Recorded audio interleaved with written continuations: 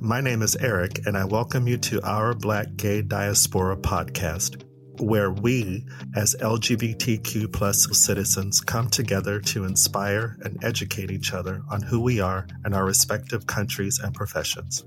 Through topics and guest interviews, our Black Gay Diaspora podcast celebrates individuals making a difference. Loving who we love is not a choice. Being who we're meant to be can be. We are here. You are welcome. We are community. A graduate of the esteemed Howard University, a historically Black college in Washington, D.C., Ashanti Martinez serves in the Maryland House of Delegates, making him the first openly LGBTQ plus member of the General Assembly from Prince George's County. And I am honored that Delegate Martinez has taken time to join me today to share his life and politics as an openly gay man. Greetings and welcome. How are you? Well, thank you so much for having me. We're recording midweek, so how's your week been so far? It's been good. We adjourned Sine Die from session on Monday at midnight. So I've been recovering ever since. Yesterday, Tuesday, we had my first bill signing. I was at the Capitol on Tuesday with our governor and everyone to have that bill signed. So it's been busy even in the interim, but a really good week so far. Congratulations. I did see that on your social media. So what exactly is the bill? Yeah, so HB 401 alters the definition of audiologists to ensure that it aligns with federal guidelines, to ensure that they can also prescribe and distribute over-the-counter hearing aids. Right now, audiologists are allowed to fit and design hearing aids for folks and be able to distribute them, but not for over-the-counter. And so this will help provide those that are hard of hearing additional options. Oh, wow. Again, congratulations. So what is involved in presenting a bill to be passed? It could be done a few different ways. The most traditional way is that you get stakeholders together, whether that's from industry, community, or a combination of both, around a particular issue. You then draft the legislation working with the Department of Legislative Services. That legislation is then given a bill number once it's filed, and then it's assigned to a committee. What's assigned to that committee, it goes through the subcommittees, and you have a hearing. Once you go through that hearing, the committee still deliberates about the bill. There might be amendments, there might be, additions, subtractions, that type of thing, to ultimately make the best work product. Then it goes back to your chamber. So, for example, in the House of Delegates, it'll come back to the House for second reader. If it has amendments, those are when the amendments are presented. And then it goes back to the body as third reader, and then it passes and then moves over to the other chamber. And it goes through that same process in the other chamber. If there are any disagreements about the language from the Senate to the House or what they want, they have a conference committee, and you work those things out through there. And ultimately, if it works out through conference, you have a bill passed. Sounds like a lot of checks and balances are in place to make sure that everything is looked at. Oh, absolutely. It's a very thorough process. And we have really, really amazing staff in Maryland through the Department of Legislative Services that really help us navigate all of our ideas and help them become reality.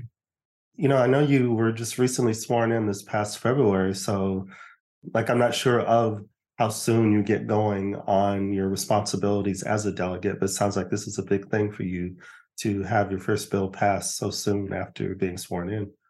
No, it's huge. I came in on day 45, which is the halfway mark for our 90-day sessions. In Maryland, we only legislate January through April. And then the other 9 months on the interim, that's when individual members are allowed to work second jobs. And so coming in on the halfway point, I wasn't sure if I would have the ability to be able to champion legislation, if I would be able to be part of that process. But I was, and I'm extremely grateful to be able to have, this under my belt. How has it been, apart from having your first bill passed, transitioning into this new position as a delegate? It's been really interesting. I've been involved in politics in Prince George's County in the state of Maryland since about 14. And so being elected now has definitely changed some of the relationships that I have. It's interesting how folks approach me. Also, it's been very interesting just navigating what life is like as an elected. It's very different. It's subtle, but it's different. The responsibilities are different. There are people always watching. as they should be, right? We need to keep our electeds accountable, but you definitely sacrifice some of your anonymity being elected that I did not realize going into this as much. Like you'll go places and people already know who you are. So that's been very interesting having to just adjust and navigate to those realities. But being my full self in spaces has also been very interesting because there hasn't been anyone like me representing my county. I'm the first openly LGBTQ person in the legislature from Prince George's, and there's a lot of responsibility and weight that comes with that. And so making sure that I'm the best representation and just steward of our community is also something that I'm really focused on. Starting at 14 in politics, sounds like that passion has been there for a long time. I've always just wanted to serve, whether it be through church, whether it be through school or other aspects of community service has always been at the core and the center of why I do anything. And so politics was just another avenue that I saw I could really make a difference in my service. And I also recognized that there wasn't anyone like me doing this work in Prince George's County, being part of student government and really being involved in local government through that involvement of student government. I noticed there was a void. And I've always been of the mind that why not me? If there's an opportunity to do something amazing, why can't I be the person to do that? And so I've always tried to put myself in positions to serve. And this opportunity came about for the appointment. And so I went for it, even though I had ran for this seat twice already before letting folks know that this is where I want to be and this is where I want to serve in the Maryland House of Delegates. Okay. So when you mean void, you mean LGBT? Even in local politics, we have a number of individuals now that are elected at the local level here in Prince George's that are openly gay, but not until maybe about, I think it was the 2020 election, we finally got Mondaire Jones and Richie Torres at the national level that were Black gay men serving in Congress. But growing up, there was never anyone that I could look to on those stages to say, I could do this too. There's not really a path in which I can follow. I'm really forging my own trail that I hope other folks can follow and see that they too can join this field, they too can be successful, and they too can serve. It sounds like with wanting to fill that void too, that you were in acceptance of that part of yourself early on. Yeah, I came out at 13. So my family has always known who I was. Being your own person is something that was instilled in me from a very young age. And we don't keep secrets in this household. And so, forever, my mom has always taught me, be your own person, row your own boat. That's just something that was instilled in us. And so coming out and being more so, I don't like the term coming out, more so inviting folks in was just a natural kind of progression in my life, even though I was fairly young when it happened. I have an amazing family who has supported me and been the reason why I can do this work. I didn't mention, I kind of sort of know Prince George's County. I have family there in Bowie, Maryland. Okay, yeah. Yeah, I was actually there last May to early June. So I saw the placards that were up for elections. I saw Governor Moore's and other people's, the stuff that was out and about in the city of Bowie. No, signs are a big deal in Prince George's. If you do not have road signs, you are not really running. I'm trying to tell you, people will call you and say, hey, I don't really see your signs. And it's like, I'm busy doing other things. They'll be up. But no, signs are a huge deal in our politics. I could definitely see something like that working. I was, driving around with my stepmom or my aunt or my brother and his wife. And, I would start to recognize people because I would see them everywhere. I would see them in the neighborhood. And, I come from Arizona, but coming from a city like LA where I lived for a long time, being in Maryland and Prince George's County just felt like it created more of a community. No, absolutely. That's one of the reasons why I can't live anywhere else. Like I get physically homesick if I'm away too long. The sense of community has always been something that I valued because we really do embrace all of us. We're a fairly diverse county, majority minority jurisdiction, the second largest jurisdiction in the state of Maryland. And we have such a storied history here in the county. Everyone feels like it's home. And so it's one of those places where being able to serve our community, the community that raised me here in the Maryland General Assembly is really been an honor. Okay. So you're born and raised in Maryland? Yep. Born and raised Prince George's. I actually represent the district that I grew up in. So I went to high school, Parkdale High School right on Good Luck Road, went to St. Mary's Andover Hills right on Annapolis Road. So I am a son of Prince George's County. This is home, and this is where I'll probably always be. So you are a graduate of Howard University. How was it attending school there? Howard is amazing. Howard's a family school for me as well. So my mom went to Howard. My little brother's at Howard right now. I have a bunch of, family friends and cousins and things that have attended as well. And attending Howard was really just why I think service was such an extension of my career, why I felt like this could be something I can make a living off of. Truth and service is our motto at the university. And it was something that every opportunity I could get in terms of serving, whether it be internships or volunteer opportunities, or even just talking with professors and the classes and the coursework that we would do, service was always at the center of that as well. I was able to really get exposed to the different opportunities on how I can make service a career. So in my freshman year, I was an intern for Congressman Elijah Cummings, who is an alum of the university, and also was a Maryland congressman. And so being able to see him in action and be able to see the work that he was able to do really inspired me to want to do this work as well.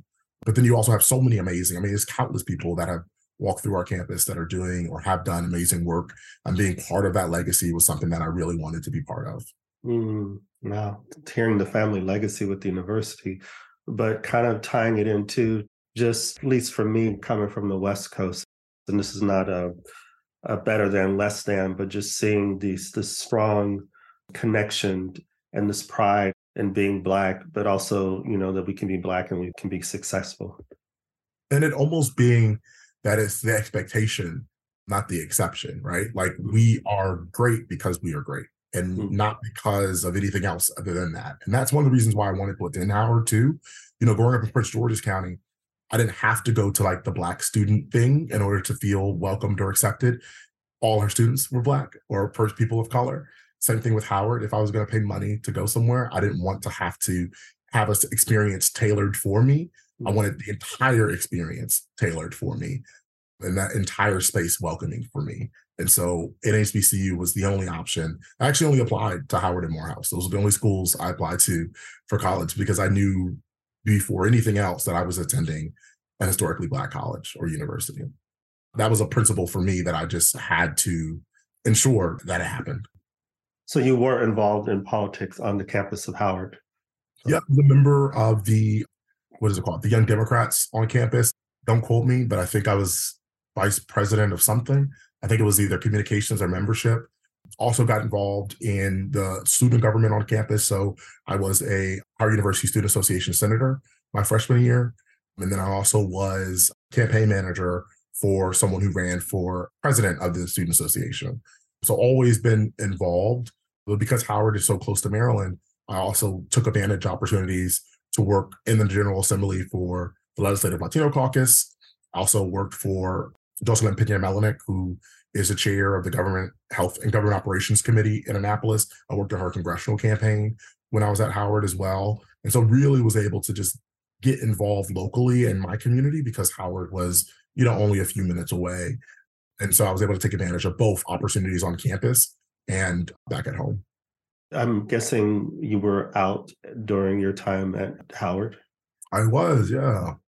That's a good story to put out there because we hear in media, or I've heard in media, that Black establishments are not as accepting. But the more that I interview people with this platform, I'm finding reasons for that not necessarily being as accurate as people would like it to be. I think accepting is an interesting word.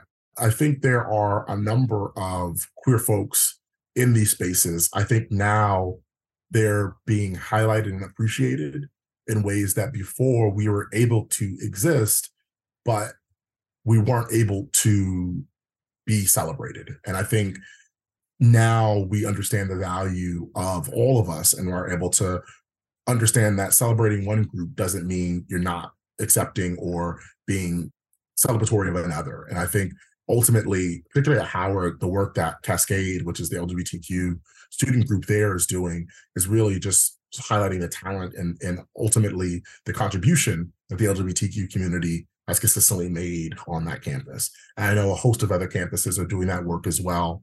HRC, the Human Rights Campaign, actually has an HBCU division now, and they reach out to historically Black colleges and universities.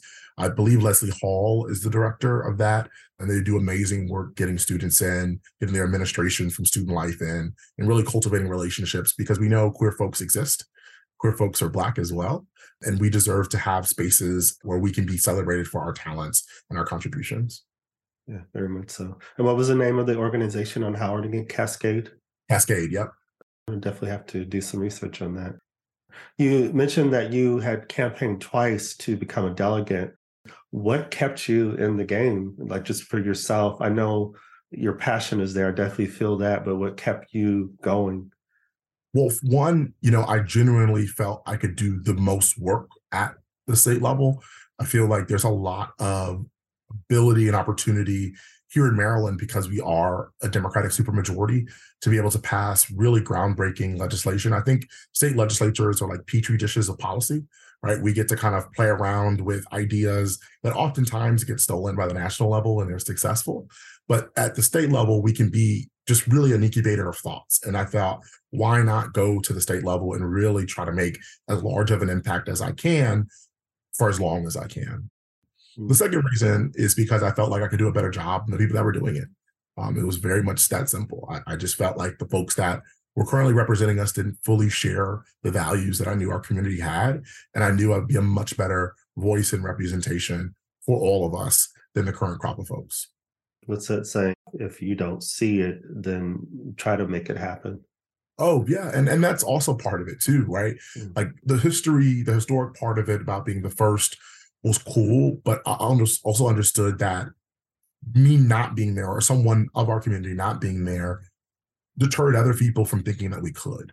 And so a lot of this was also being able to prove, no, we can run and win in a predominantly Black jurisdiction that has the most churches of any jurisdiction in the entire state. People have certain beliefs about who we are as Prince Georgians. And my election, in part, was to show that that's not who we are, that we are defined by these values and these sets of ideals. And this is where we're moving forward to. Mm-hmm. I look forward to sharing with my family that I spoke to you today. Oh, I appreciate you reaching out. Unfortunately, your family's not in the 22nd district, but they're right next door in the 23rd. They're in Bowie. They're represented by some amazing folks. Actually, my seatmate on the floor of the House is Delegate Kim Taylor, who represents the Bowie area. So I have to let them know that you have family and have Kim reach out as well. So yeah. And I'm going to look her up too, because like I said, I remember the signs out, and if I recognize her, I used to see you.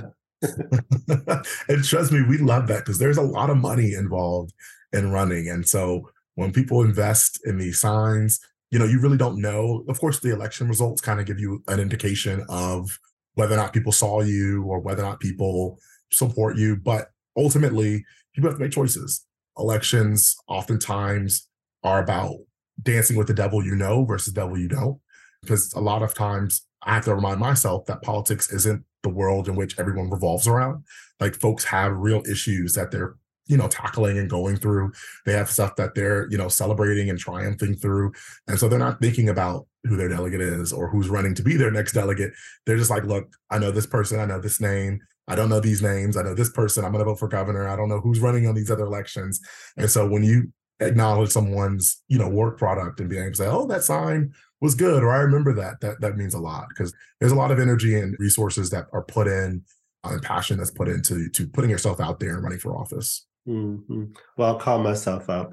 I vote, but I need to be more cognizant of who is in our offices, because, I think it's important. I'm definitely learning that as I get older, that I focused on the national level as far as the president, but it's the people within communities. I need to get to know more. I need to find out who they are and how I can contribute.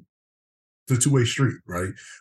Folks in elected office need to do, I think, a better job at engaging and finding multiple ways and platforms to reach folks. But I also think folks need to take time to educate themselves on how to connect or how to navigate government as well. Also recognize that oftentimes our systems are designed in a dangerous way, right? They don't want you to be able to figure out who's responsible for what or how to get certain services or how to do certain things. And so a large part of what I've been able to do well before I was elected was help individuals navigate the complexities of local government in particular. There's a lot of nuance that gets involved. For example, you need your street cleaned, depending on what type of street it is and what the right of ways are, you could be talking to 3 different agencies. And so being able to understand that is like having an additional education or degree. And so making it easy for folks is something that I specialize in and something I'm really proud of. Thank you. And thank you for just putting a little seed in there for me to just kind of expand my horizons. So you're Afro-Latino. What is your background with that? Yeah, so my father's family is from Puerto Rico. So my full name is Ashanti Martinez, and I get that from my dad's side. They are Puerto Rico. They're like more Black, indigenous Puerto Ricans than what you would see traditionally. Like they're not J-Lo. Like no one in my family looks like J-Lo. But we have been in Puerto Rico for a very, very long time. And then my grandfather moved to DC from San Juan, I want to say a little over 60 years ago. And so we've been in the mainland US since. You just sparked a memory. I was reading something years ago about Afro-Latino from Puerto Rico who came to, I think it might have been DC, and how communities there grew. And that was educational for me. I didn't really become aware of Afro-Latino communities until the late 90s. And that just really opened my eyes to how much bigger the world of people of African descent is outside of the United States. It's huge. I don't think people realize how large the diaspora is and how diverse it is. You know, you think about Brazil, for example, has the second largest population of Black people after Nigeria. Mm-hmm. You don't think about that, right? They don't speak Spanish, but they very much are still Afro-Latino. Even in the United States, we have more Puerto Ricans on mainland US than in the island because of a lot of the opportunities and a lot of just the push to come to the mainland for success, for what was out there. There's large pockets of folks in New York and Chicago and Philly, DC, you know, of course, Florida.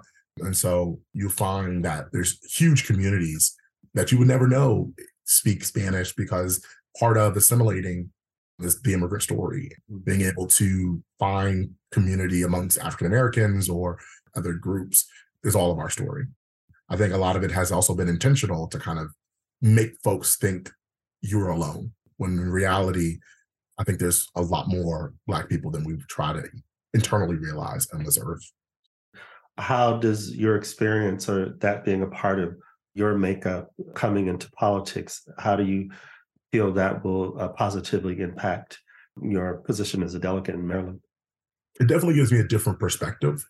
I truly believe lived experience is very valued and oftentimes is lacking in policy. But because I'm now at that table where I have a voice and a vote and I can make decisions, I know that particular communities won't be overlooked and left behind. I think too, in community, having representation really matters.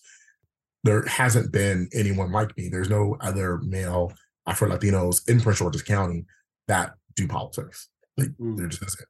It's myself. There's my mentor, Jocelyn Pena-Melanek, that I mentioned. She's from the Dominican Republic. She's Afro-Latina. There's Cindy Tavares, who's also from the Dominican Republic. But there's no other men that are actively and engaged in this work in the county. There's one other person in the state, Gabe Acevedo, who I had the pleasure of serving with in the legislature, but he's from Montgomery County. He's actually the first openly gay man of color in the Maryland General Assembly. That's only, 3-4 people in a legislature of almost 200. So we're woefully underrepresented, but because we're there, we're able to advocate in ways that if we were outside the chamber, we never would be able to. You mentioned earlier that you didn't see that representation when you were growing up, and now you're that representation. Yeah. And that's the thing about being the first for me, is how can I make sure I'm not the last? Like, I'm always looking for opportunities or ways to be a resource to others. So whether that's you want to run for office, you want to help support other people run for office, you have an idea that you want presented, you want experience, you want to work in my office, whatever it is, I'm here to be a resource because I understand what the hurdles and obstacles look like. And it's not okay for me to continue to allow those things to exist. It's how do we dismantle those things to make it easier for the next person of color, the next openly gay, Afro-Latino person in the county to be able to run and be successful in whatever they choose to do. Mm. Now, you mentioned, 14, that was when you really got involved in politics. But apart from that, who were you coming up, and how have other aspects of who you are informed how you lead the way today in creating policy? It's a good question. That's a really good question. I think sports really help shape kind of how I build relationships. Growing up, I played team sports year round. So I played basketball, baseball, and soccer pretty much year round until high school. And then once I got into high school, I played basketball for one semester freshman year and was like, don't want to do this anymore. And then got involved a little bit in the track and field. I threw for shot put. But team sports, I think, really allowed me to be able to cultivate just so many life skills, whether it be how to team build, how to work on a team, how to lead a team, but also how to just be a team player and follow other people's leadership, how to develop a plan, right? When you're playing these sports, you have to have strategies around how you get the win, how do you get the goal, how do you defend against your competitors. But you also have to understand how it feels to lose and understand what loss looks like, how to recover from that, and how to build yourself so that you can fight again. And so a lot of who I was before I got into politics was definitely formed from my experiences playing sports growing up. My apologies if I misunderstood. Is being a delegate a full-time position? Sort of. So we legislate, meaning that we're in Annapolis 90 days a year. The other 9 months, there are individuals that full-time, they're, still in Annapolis, they're, working on bills, they're in the community every day. There's others that have, like myself, another full-time job and still do community stuff. And it's kind of like a hybrid type of model, but you're always the delegate. And that's what I tell folks, even though it's considered a citizens legislature or a part-time legislature, it is full-time work. And so even though we don't get compensated for all of the work that we're doing, it is very much a lot. Like even today, I have 2 community events after this. I have another community event tomorrow. I have 3 this weekend. That is just the beginning of the interim. And as the summer comes on, I'm sure we'll have more. And I still have to work my other job as well. So it is, depending on how you work it, very much a full-time job. Okay. And how long do you serve per term? 4 years. There are no term limits. And so that's what's also been very interesting is that a number of delegates who have been serving for a very, very long time have been resigning. You have a number of folks that have been in the legislature 20, 30, 40 years that are now leaving. And so I'm coming into a legislature that has a lot of new energy, a lot of new folks. Either they've been appointed or just elected in this last election. And so it's been really exciting to be able to connect with people and share ideas amongst a really, really large freshman class. Okay. If I did my research correctly, you're 26. Is that an average age? Is that young for going into it? It's on the younger side. We have had individuals get elected at like 21, 22, 23. When I ran, if I would have won, I would have been 21 years old, which is the minimum age you have to be to run for delegate. A lot of other folks that I'm serving with, there's a number of us that are under 30. That's, I guess, the average age of entry right now, that time frame. There's 141 of us in the House. There's probably 6 or 7 of us under 30. Okay. Under 40, I think would even grow even larger. And I think under 40, we have probably like maybe 20 to 25 of us. So as you continue to go higher in age, the number tends to grow. Okay. That changes my casting when I think of politicians. Oftentimes it's like a politician is someone who's older. So we do have a number of seasoned folks, as I like to call them. This might have changed since we had some shakeup with the movement of folks. But when I ran this last cycle, when I first started, I looked at the average age, and the average age in the legislature was 55, I think, years old. I think with this influx of new folks, that might have gone down a little bit, but that was pretty much the average age. So you've passed your first bill. What's next for you? So right now, taking a little bit of a break and trying to just get settled back with work in my second job. But starting in the summer, I'm going to be working with advocates and stakeholders around some of the bill ideas that I have. I really want to pre-file my bills, which means before session starts, you already get them ready to go so that you can really start working through the committee process and they're the first couple bills introduced so that if there are any hiccups, you can settle that earlier in the session.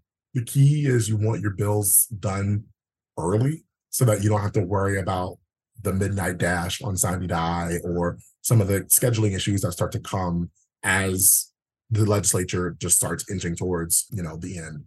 So that's what my interim looks like. It's just working with stakeholders over the interim on some ideas that I have. Okay. Now, you're a political science and government major. That's your degree from Howard. Political science, yeah. Is your work connected to that? I'll say that I work in government and I work in communications.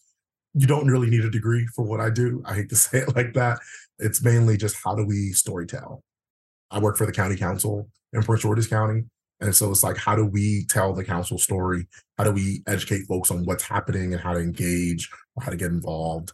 And so the poli-sci degree, I think, helps you understand the purpose or kind of the process in what we're doing. I don't do policy at the council at all. We have now people rising up from city politics to state to national.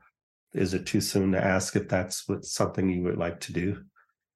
I honestly don't have aspirations for offices as much as impact. So as long as I feel like I can make a difference, whatever that difference is, I'm going to go for it. Right now, being a state legislator, I feel like I have a lot of opportunity.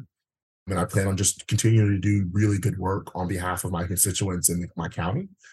But if there's opportunities that present themselves and it makes sense, I'm not ever going to say no. One thing you'll learn about me is I'm always going to bet on myself. But if there's an opportunity that I think, like I said, makes sense at the moment, I'm going to go for it. I'm going to write that one down after this call. I think it's important to believe in a purpose and believe that you're the person that can do that. I mean, it's just something that's always been instilled in me. Like, I have amazing parents who always wanted us to know that, like, we are here for a reason. There's no room we don't belong in. And ultimately that whatever we want to do, we can do it as long as we work extremely hard, we are disciplined, and we do whatever is necessary, we can get it done. And I'm a testament to that. I really wanted to win this last election cycle. I lost by 700 votes. But because of my relationships, because I was consistent with the work product that I had, it was good. And a lot of community members supported me even after I lost. Like, I have a number of people that were calling and texting me saying, I'm going to write you in this November, even though you're not on the ballot. Being able to really build those genuine relationships helped me get to where I am today. And when the appointment came up about 6 months after the election, it was pretty much unanimous that folks wanted me to be the person selected to serve. And that's why I didn't have any competition in the appointment process. I was the only one to apply. I had the support of the entire district that I serve in, from the senator to the other two delegates that I serve with. So I'm really, really proud of what I've been able to accomplish so far and be in the position that I'm in. You're reinforcing my own journey these last 3.5 years, mainly being outside of the US and changing my career trajectory, the importance of relationships, the importance of fostering relationships. Whatever you do, you're going to do it with people. I've always just believed that relationships are the currency of life. Like, you need to have individuals that you can call on to be able to use as a resource, but also it's a two-way street. You've got to be a resource to folks as well. And so being able to be resourceful is something that I genuinely love to do. I genuinely love to help folks, and that helps with the fostering of relationships. Speaking with you today, of course, it is important to think of the people ahead of me who can positively impact me. Or a friend of mine used to say, you never know where you're going to find your angels. But with speaking with you today, I'm reminded also look for those who are behind me as far as age, because I never know what I might hear that can guide me and help me. So thank you for that. Well, I appreciate that. No, I think we all have some ability to share and just give each other something. I think every person leaves a little bit of themselves when you meet them. And so being able to share with you just kind of some of my guiding principles and what helps shape what I do every day is an honor. I appreciate you reaching out because I think we all can learn from each other. Very much so. Any final thoughts or insights? No, I just want to thank you again for sharing your platform with me, providing a space for us to talk about my career as I continue to grow and to learn and to just navigate the world of politics as an openly gay Black man. You know, there's not a lot of us in these spaces. So it's important that we're able to connect and share stories and just talk shop and be able to really understand that we can do this work and our communities deserve us to show up and do this work as well. Speaking of connecting, where can we connect with you online to learn more about you, about the delegates in Maryland, and then just where you're progressing to?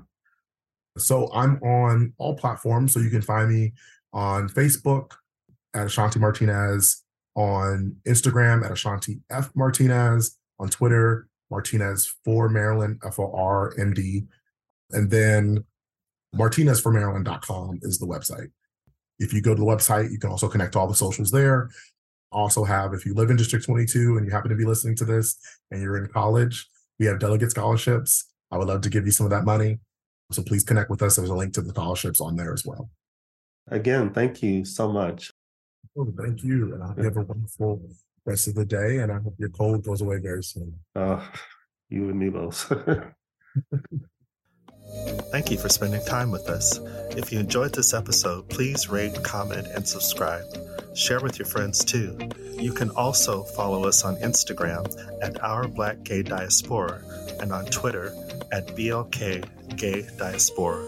Until next time.